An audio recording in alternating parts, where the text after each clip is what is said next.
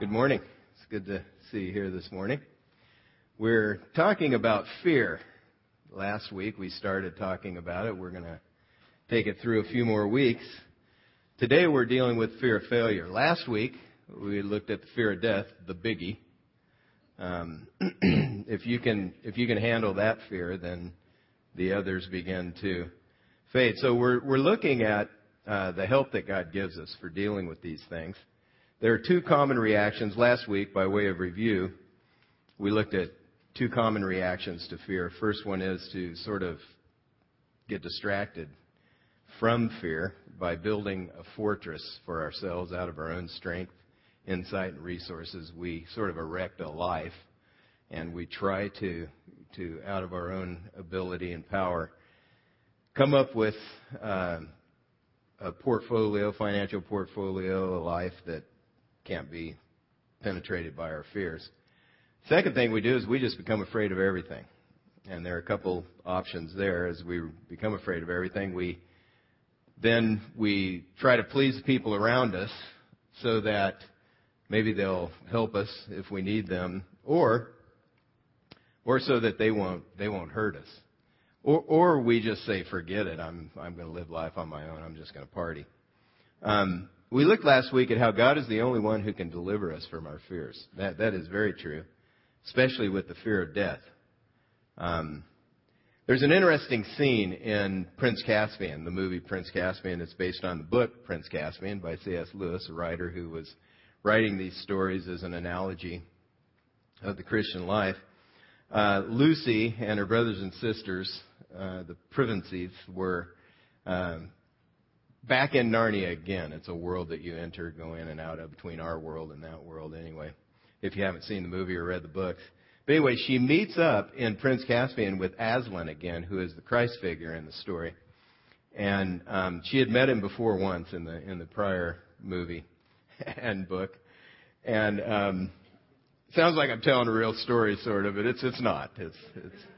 It's an analogy. But anyway, she says, when she sees Aslan this time, she says, Aslan, you've grown bigger. And he says, well, no, Lucy, you've gotten bigger. And as you grow bigger, I grow bigger. And Lewis was making a point that as we mature in our walk with the Lord, God gets bigger and bigger. He doesn't actually get bigger. He's already the size he is. He is way bigger than we can imagine. But our understanding of him expands. And as we learn who God is, our fears shrink down to size.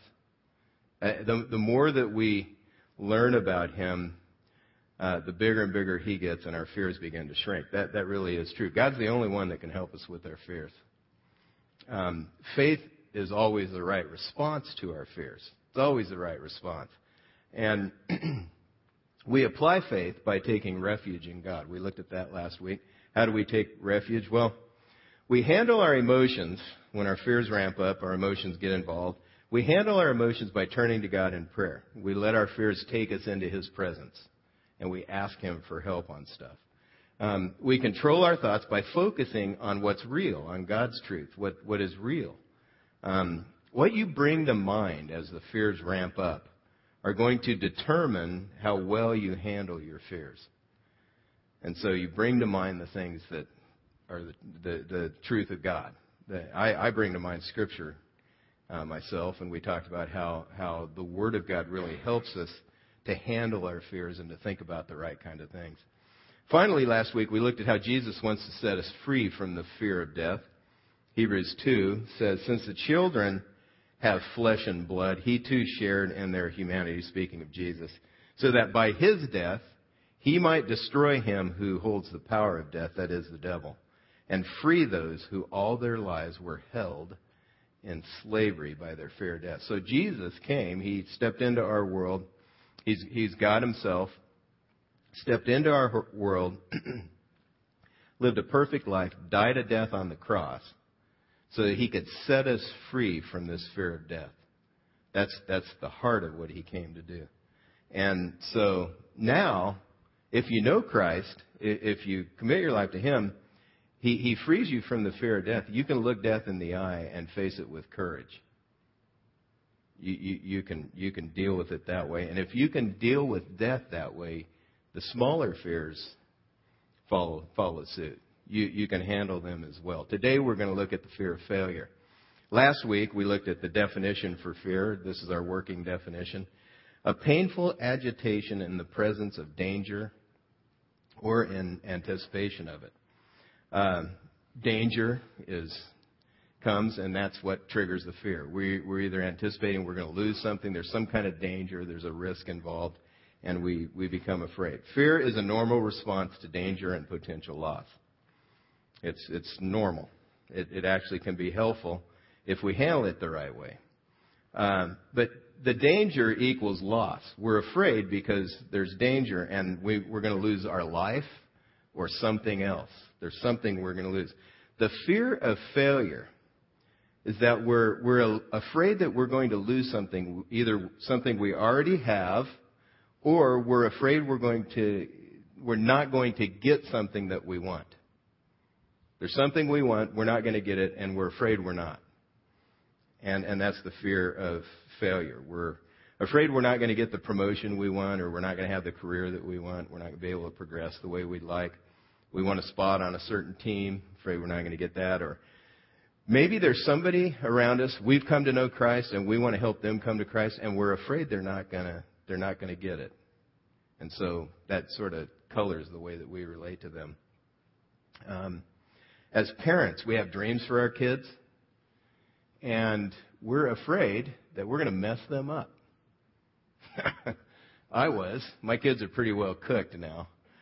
But I was afraid, hey, I know this is going to be the subject of a therapy session somewhere down the road. Oh, no. What if they don't turn out? What if they don't turn out the way we want them to? We're afraid of that. We're afraid of these things. We're afraid that we're going to be embarrassed. We're afraid that we're going to lose our reputation or our image or some kind of status that has gone. But these things are going to be damaged and lost. So we're paralyzed at times to take action, or we take action in counterproductive ways that really hurt the situation. The normal way to define success ramps up our fears.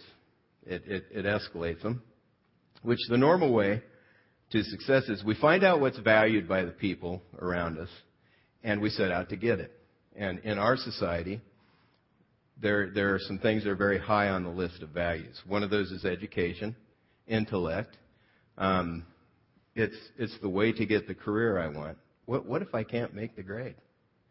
What if I'm in the middle of pursuing my education and it looks like I'm not gonna get it? These are things that went through my mind almost every time I took a midterm or a final. In our society, as you get into the media, you find out sexual potential is very high on the list. I mean, young children should not watch most of what goes on TV right now because it's so sexually oriented. Sexual potential is very high on the list. What if nobody wants me? Or what if my beauty begins to fade? What's going to happen then? Boy, that really sets you off on a tangent there. Work potential is also very high on the list. But what if I go unnoticed and I never advance in my work? I never make progress the way that I want to. We try to come up with these things, and we try to have enough of them to feel good about ourselves and our future.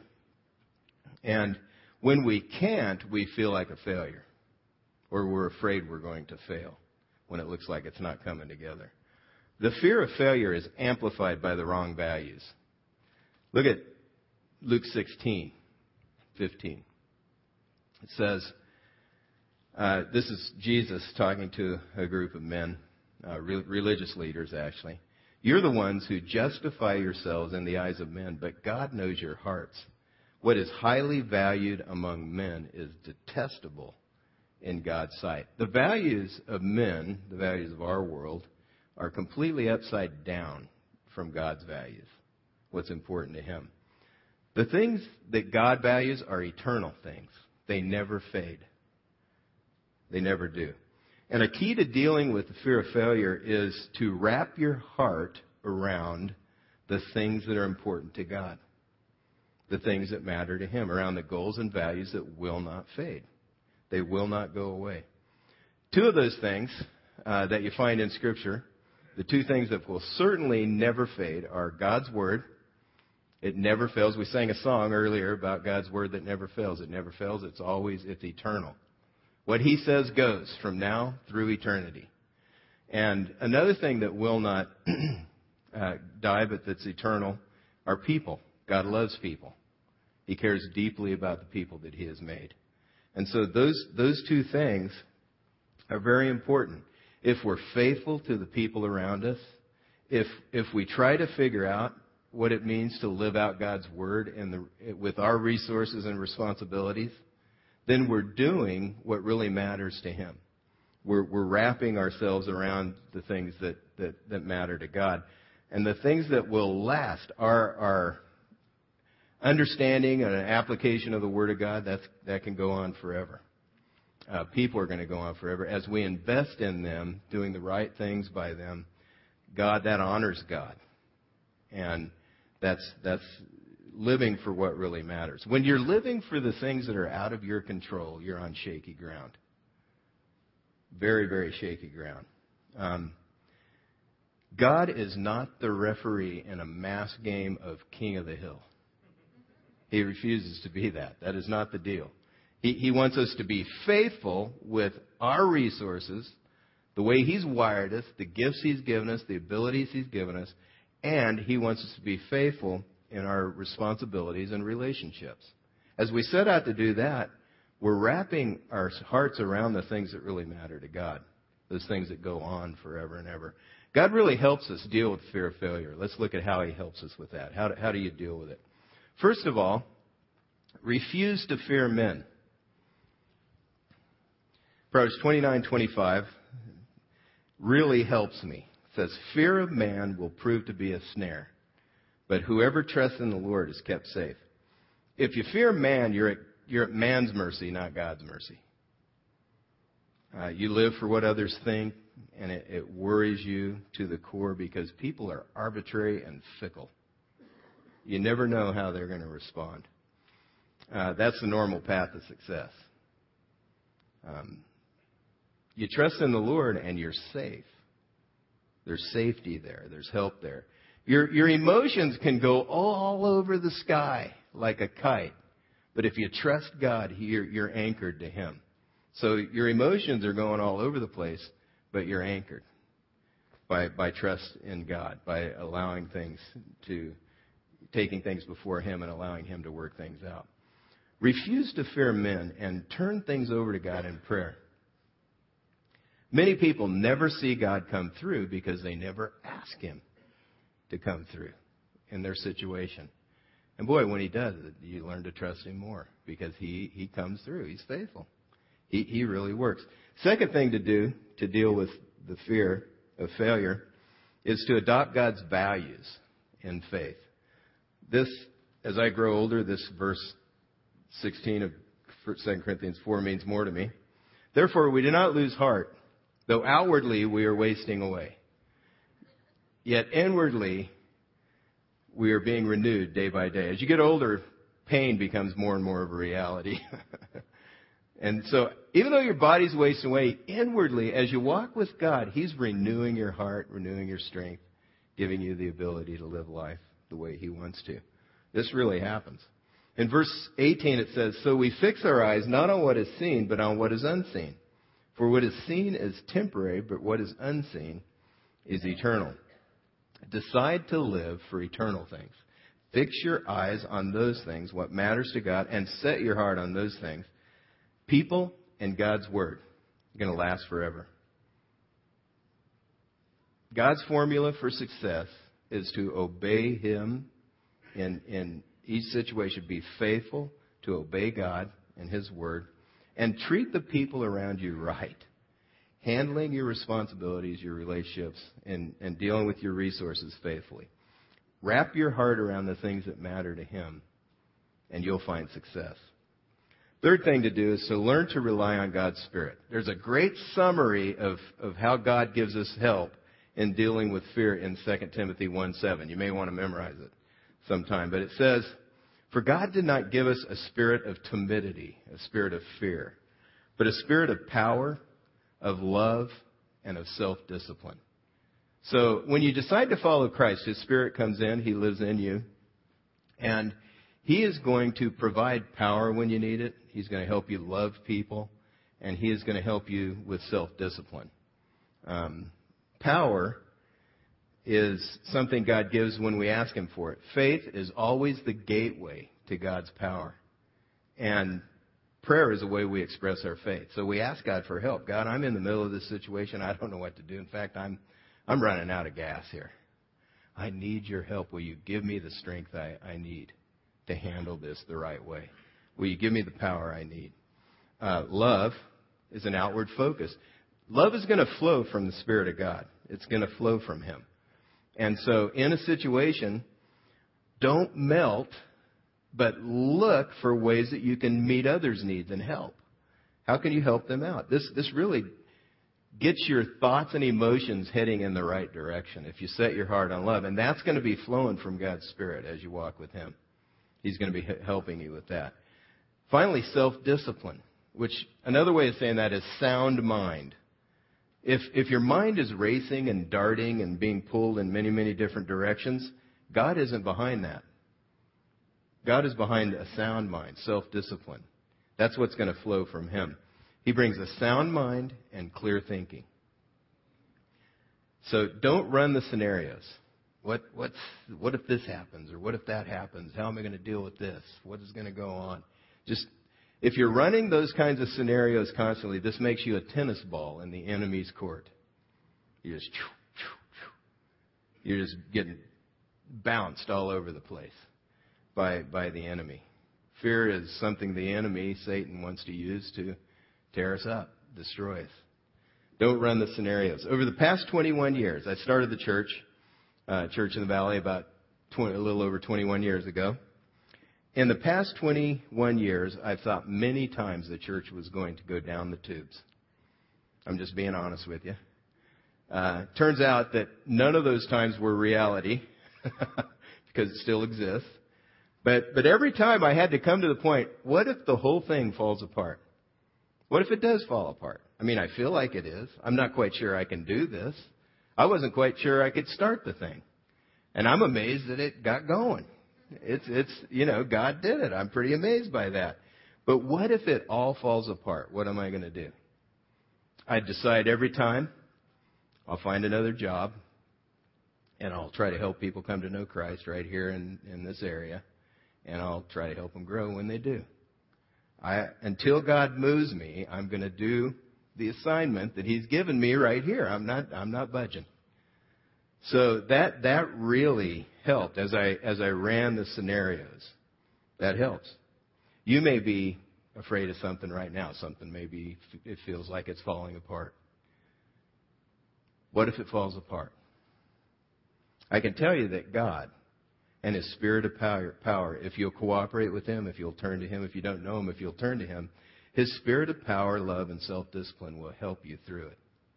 He will give you what you need if you recognize His presence and cooperate with Him. You know, you can be truly successful any day of the week. What you have to do is you have to be faithful to God's Word, figure out what God says about your day, and be faithful to the people that He puts around you. That's true success. You can do that. When you blow it, and you will, I do, when you blow it and you do fail, ask for forgiveness. Ask God to help. Get back going again. A fourth thing we can do to deal with fear, of failure particularly, is develop convictions. Convictions are something, they're beliefs that you live, that you would be willing to die for. You develop beliefs, something you believe in strongly enough that you're willing to die for it or pay a high price for. So develop convictions. That's where courage comes from. Look at Luke 9. Luke 9:23 through 25. Jesus is talking. He's describing what it means to follow Him. He says, if anyone would come after me, he must deny himself and take up his cross daily and follow me. For whoever wants to save his life will lose it, but whoever loses his life for me will save it. What good is it for a man to gain the whole world yet lose or forfeit his very self. When we commit ourselves, follow Christ, if you're considering it, this is what it means. You decide to live for God, for Christ, and not for yourself. If you've made that decision, that's what you were saying. God, I'm not going to live for myself anymore. I'm going to live for you. I'm going to die to myself. I'm going to die to my old way. And I'm going to live your way. I'm not going to live for me anymore. When we go back to living for ourselves after you've made that decision, fear escalates. It goes through the roof. It's you can't live halfway on that, or you're going to be struggling with fear. If you've already died to your own life, then as fears come along, you can deal with them much more readily. When you do that, it turns out that when you decide to die to yourself, life begins. Because you found something to live for. You found someone to live for. You found a purpose for living. Because you're willing to die for this. Literally. You're willing to die for it. So, like I said, convictions are beliefs that you would die for. I'd like to show a video from one of my favorite movies. It's my favorite scene. I actually may have shown it before.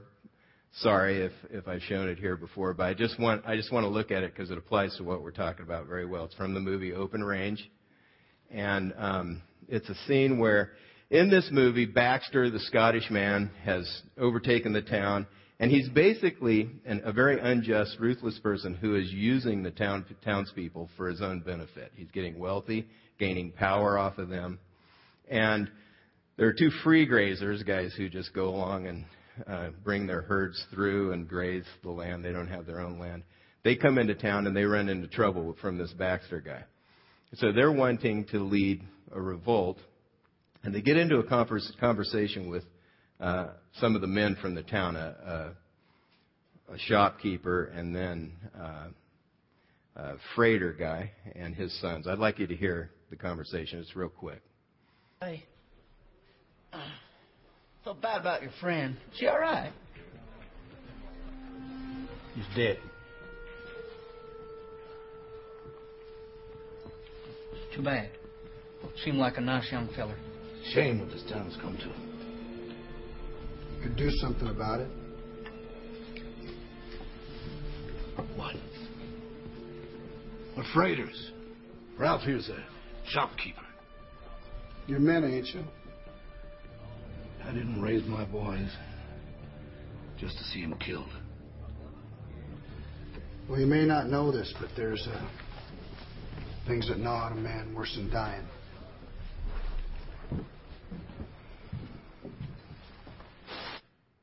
I love that. There are things that gnaw on a man worse than dying. That is true. There are. You shrink back in the midst of fear, and you regret what you didn't do, and it gnaws on you for the rest of your life, potentially. Now, God will forgive you if you failed. God, He's gracious. He will forgive you. You can move past it, but it gnaws at you if you keep shrinking back and not doing what God has called you to do. Fear melts when you've already decided to live for God's purpose. That's what Jesus is saying. If you found something you're willing to die for, boy, life comes alive. I mean, it really begins to happen. You lose your life to do what God wants, and you find it in Him. This turns out to be the path to real life. Finally, this applies to what we just looked at. Shift your focus to doing right in spite of the outcome. Instead of looking at the outcome, trying to make that happen, shift your focus to doing right in spite of the outcome. However it turns out, God, I'm going to do right by you. I'm going to do right by the people I'm relating to. Proverbs 24:16 says, "For though a righteous man falls 7 times, he rises again, but the wicked are brought down by calamity." Now, why does the righteous man keep getting up? Because he's not focused on the outcome. He's not focused on what just happened. He's focused on doing right. He's going to get up and do the right thing. So he keeps getting up. He's not wallowing on the ground thinking, oh, that shouldn't have happened. I don't know what went on there. He's getting up by the grace of God, power of God, and he's doing the right thing because that's what he's focused on. Flip side is also true. If we're doing wrong, the wicked, they're crushed by calamity. And then the other thing is, if we're doing wrong or shrinking back from the right we know to do, we sort of bring fear on ourselves because at a deep level we know the house of cards is coming down any time. And we're waiting for that.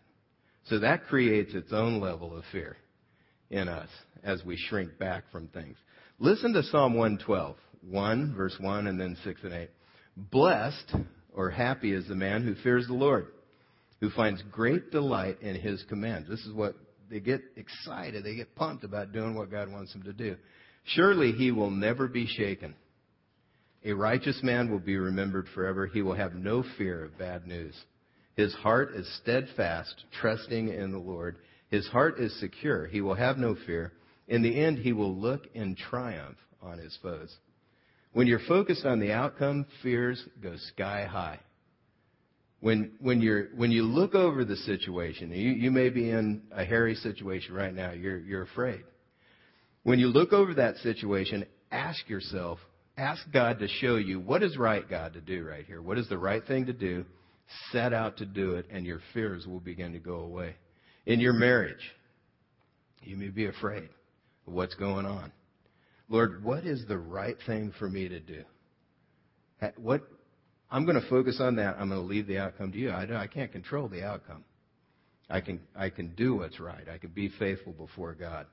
In your ministry, if you're trying to help people and maybe you have a ministry here in the congregation or somewhere else, God, what is the right step to take here? What is the right thing to do? I'm going to focus on that. I don't know how it's going to turn out. That's your category. But I'm going to focus on what's right for me to do right here.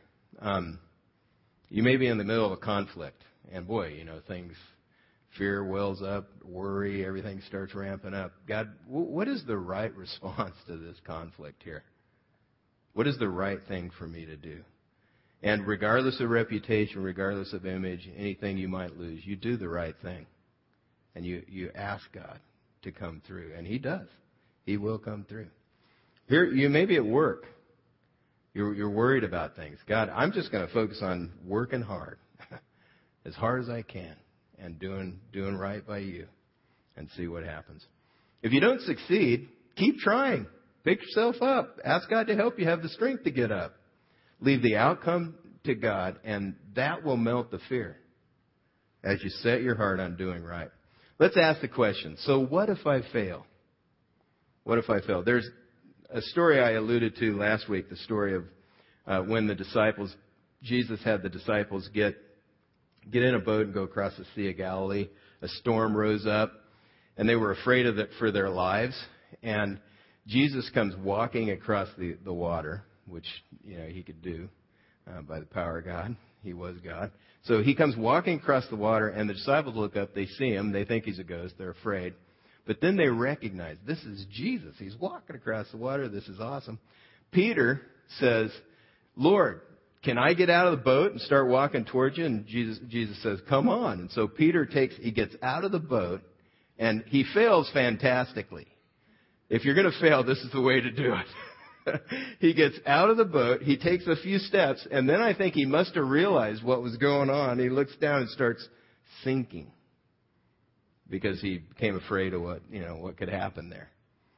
But at least he failed fantastically. I would have never got out of the boat. I'd have been with the 11 in the boat, still row until Jesus got there, doing whatever.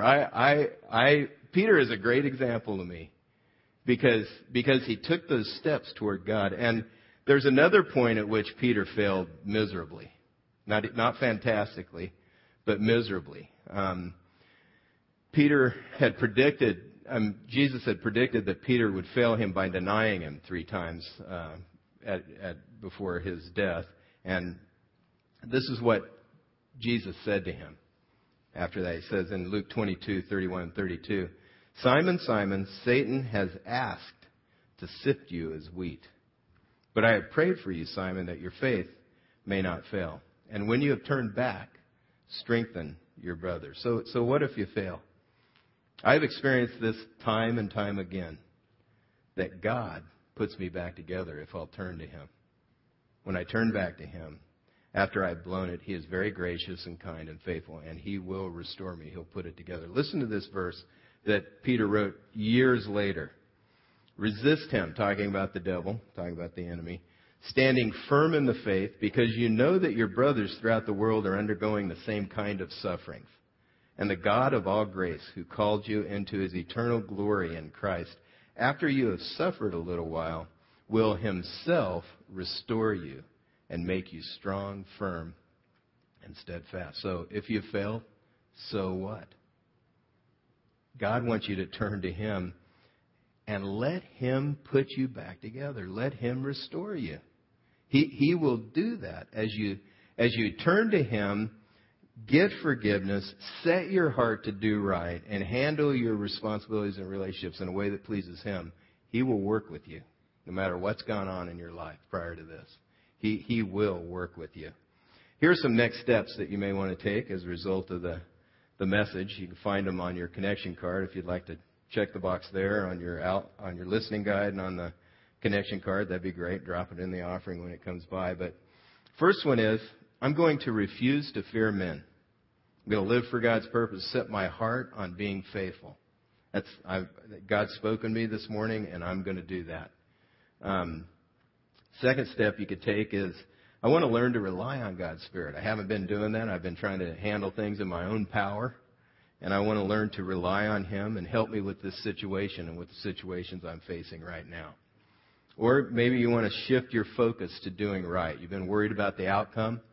You've been sweating it, trying to come up with a certain outcome. Abandon any wrong and set your heart to do right. Look over the situation. Ask God for help. Check with somebody who's more mature in the Lord, maybe knows His Word. Find out what's right if you're confused, and do it. Leave the outcome to God. Then finally, you may want to ask God to restore you. I'm asking God to restore me this morning. I've blown it. I feel like I failed. I'm going to ask God to forgive me. I'm going to move on from here. Those are some steps you could take. There may be some others that God's laid on your heart as well. Let's go to Him in prayer. Father, we thank You for Your Word that really does guide and help us. Thank You for Your faithfulness and kindness to us, God. You're gracious, and we turn to You, and sometimes we turn to You expecting a rebuke, but we find open arms of forgiveness and love and kindness. So, Father, I thank You for the fact that even in the midst of failure, even in the midst of our struggles, You're right there, ready to help us. And when we fail, when we've blown it, You will put things back together if we'll trust You to do that. You will, God, help us to be free from our fears as we deal with our fears rightly, bringing the right things to mind, setting our hearts in the right place. God, help us to do this by Your power and grace in the name of Jesus Christ. Amen.